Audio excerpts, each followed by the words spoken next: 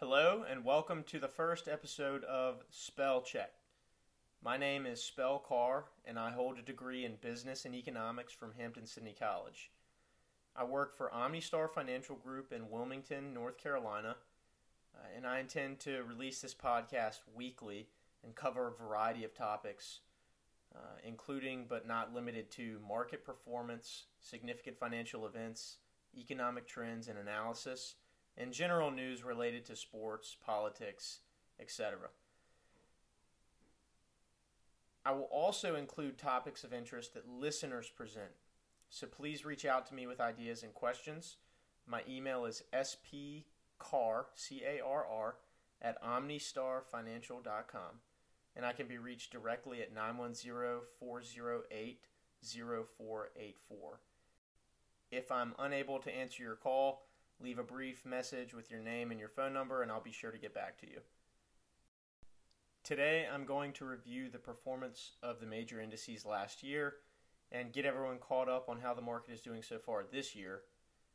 Beyond this episode, there will be weekly performance reviews of the major indices. However, it will be a much smaller portion of the episode, as that's just a small value add that I'm trying to include in each weekly episode. There's going to be a much larger message that I'm going to deliver. I'm excited about this series. I'm excited about the coming year.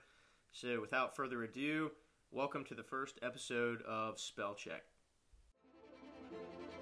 10, 9, 8, 7, 6, 5, 4, 3, 2, 1.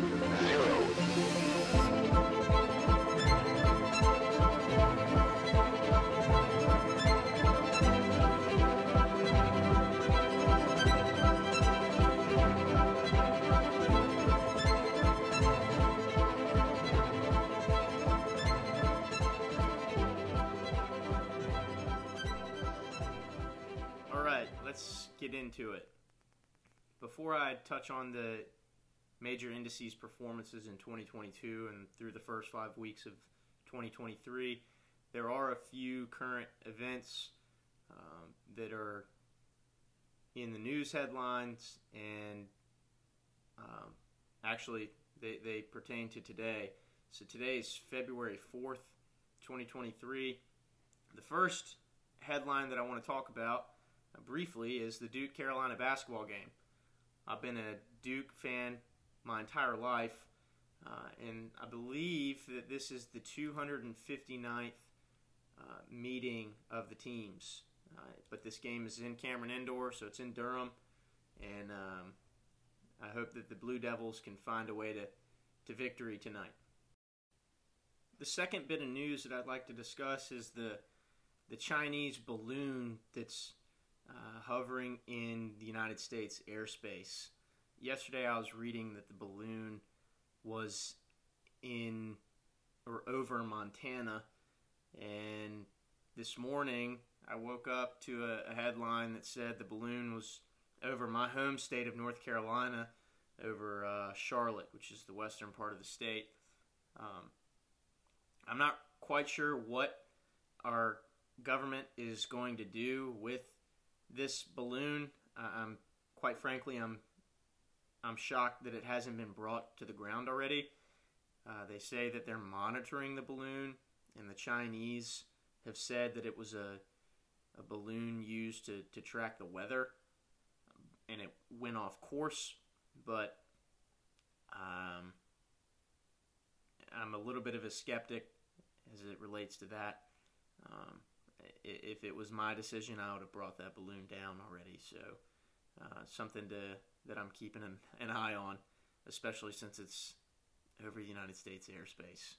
But I'm sure that my listeners have read about this as well and are up to date and up to speed, but I just wanted to mention it in case anyone had not heard about this.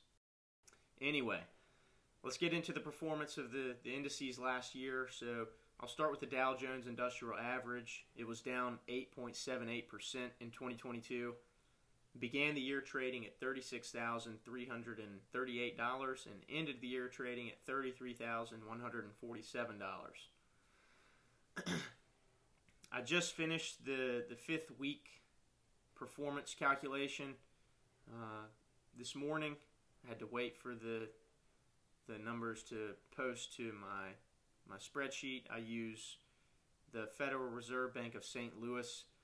It's an Excel add-in, so I wait for the numbers to populate there, and then once the numbers are there, I then manipulate them to put them in a percent change from the previous week's close. So whenever I say, for example, week 1, the Dow was up 1.46%, that means that in relation to the prior year, the close of the prior year, the Dow was up 1.46%.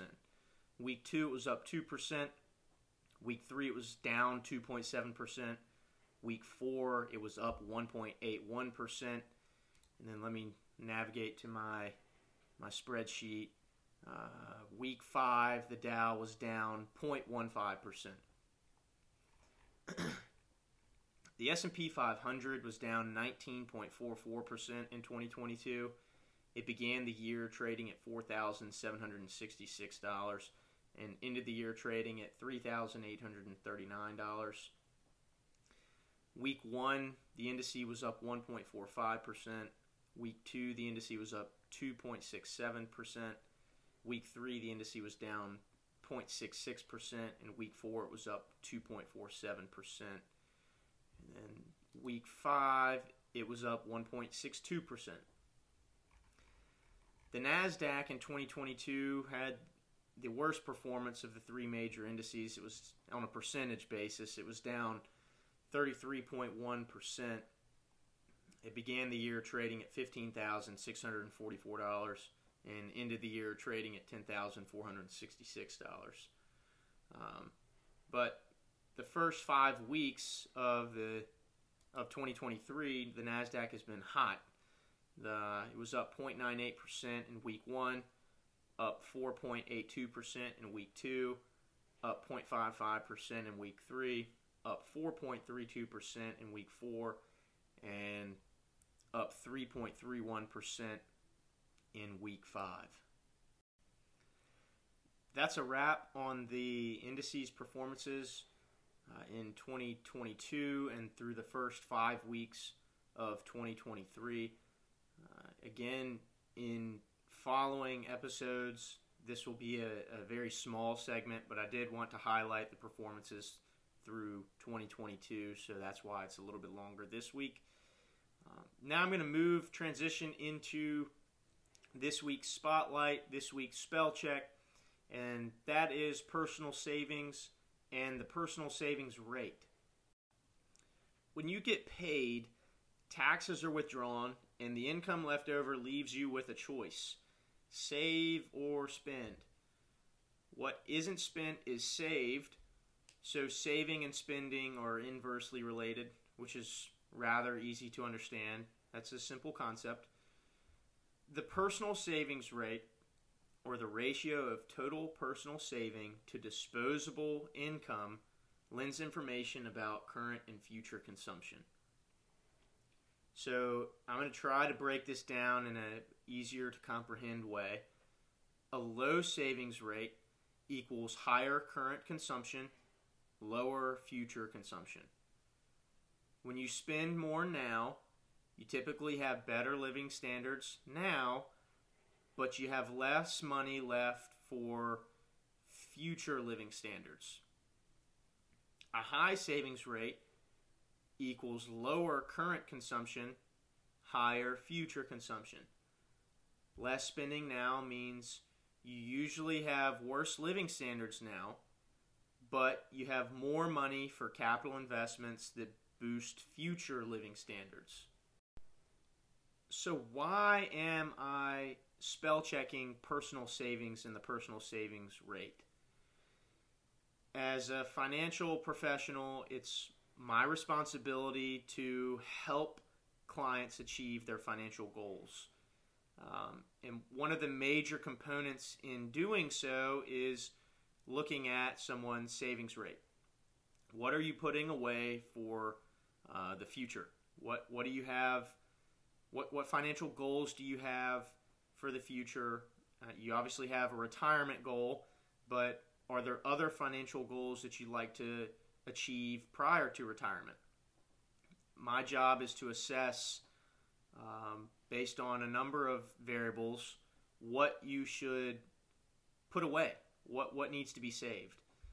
So I was doing some reading the other day, and for those of you who don't know, I'm studying for my CFP, the Certified Financial Planner designation.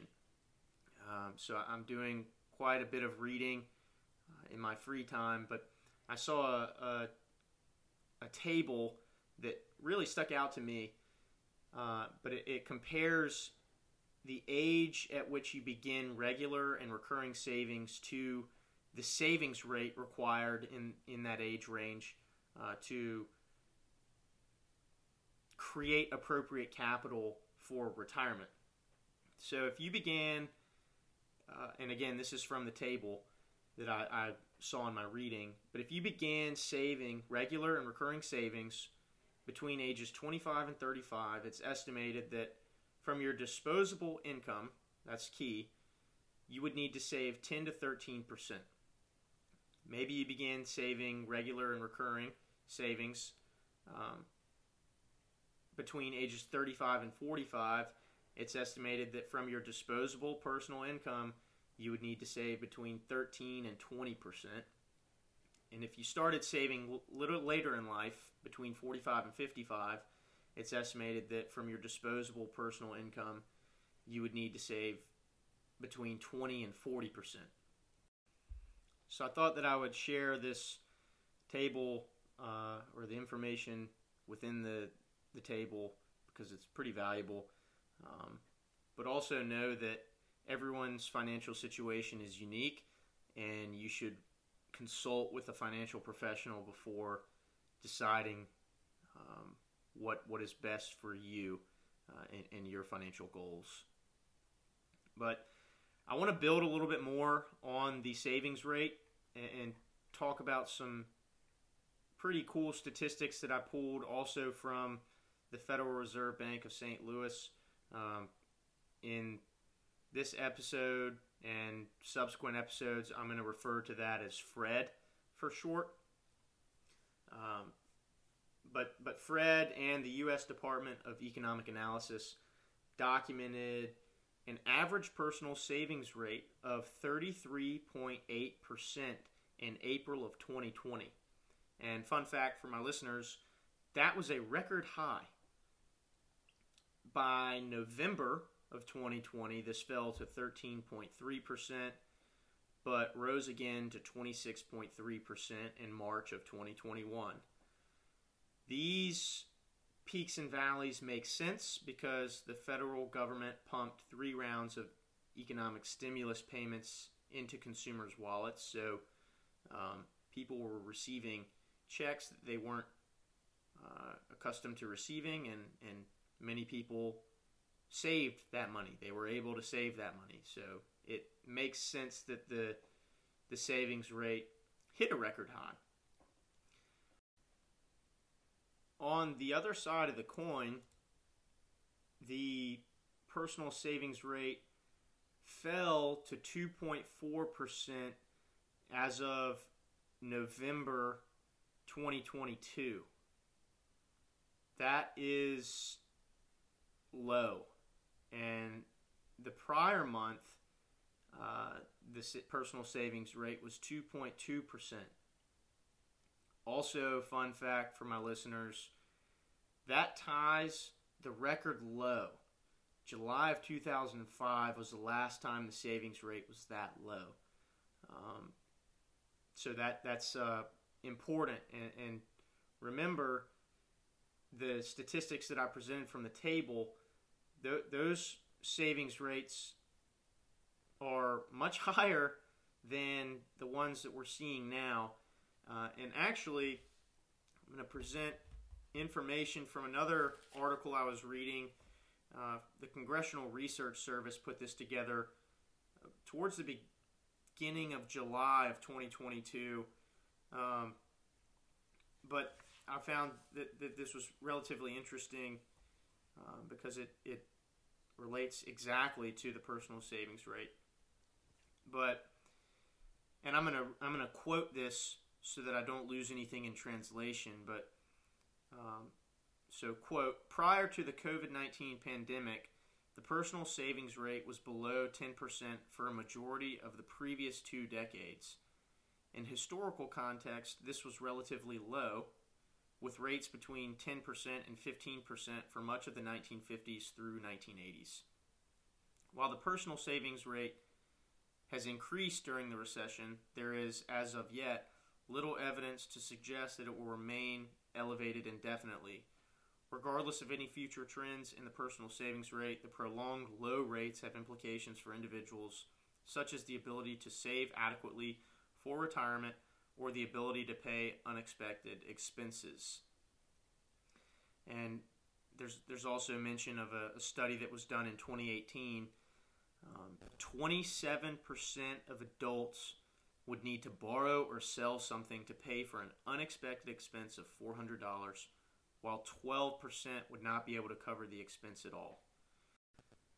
I found this rather eye-opening. A $400 unexpected expense, I mean, $400, that's a good amount of money. But the fact that you would have to borrow money to cover the expense, one, tells me that people's emergency funds are not where they should be, and maybe that can be a topic of another podcast. But two, the savings rate, people are not going to be able to achieve their financial goals. People are not going to have enough money when it comes time to retire. And that's a major issue. So I think the report said it very well. There will be implications for individuals, such as the ability to save adequately for retirement or the ability to pay unexpected expenses. That's spot on. And so if you think that you're saving appropriately, I would recommend getting the advice of a professional. And even if you know that you are, it might not be a bad idea to get a second opinion, because everybody wants to retire when they want to retire. I mean, we deal with people all the time who are clients all the time, and whenever we ask, would you like to retire at 60 or 62? Everyone's answer is, yeah, that'd be great. And we want our clients to be able to do that. Everyone should afford themselves the opportunity to do that. But one of the ways that you do that is you have to make sacrifices now. You have to save appropriately now. And if you don't, you're probably going to have a pretty difficult conversation when it comes time to retire, because instead of saying, yes, you can retire now, the answer might be, sorry, you can't do it. You don't have what you need in the bank or in your investment accounts or wherever your money might be. You just don't have enough. You're not going to be able to live the lifestyle that you want to live in retirement. And that's another conversation. Maybe you have a desired lifestyle that you would like to live in retirement, and if you don't save now appropriately, you're not going to be able to sustain your desired lifestyle in retirement. So that's why the personal savings rate is being spell checked. I follow numbers and statistics frequently. I'm in them every day. I'm a numbers-oriented, data-driven individual. I believe that numbers tell a very precise story. You get no fluff when it comes to the numbers. You know, they are what they are, and they can help you achieve your goals, but they can also show you that you are not going to achieve your goals. And so that's why I'm spell checking it. When I saw that the personal savings rate had fallen to tied for a record low just a couple of months ago, that stood out to me, and I wanted to bring it to everyone's attention. So be mindful of what you're spending, be mindful of what you're saving, And if you have any questions, reach out to me. I'd be more than happy to answer them or chat with you about any of this. Thanks for listening to Spell Check. I hope you've enjoyed the content in this episode. I look forward to spell checking you again next week, and I promise that next week's episode will be shorter. There won't be an entire year's worth of indice performance to go through. It'll just be 1 week. Until then, have a good one. Thanks so much for listening.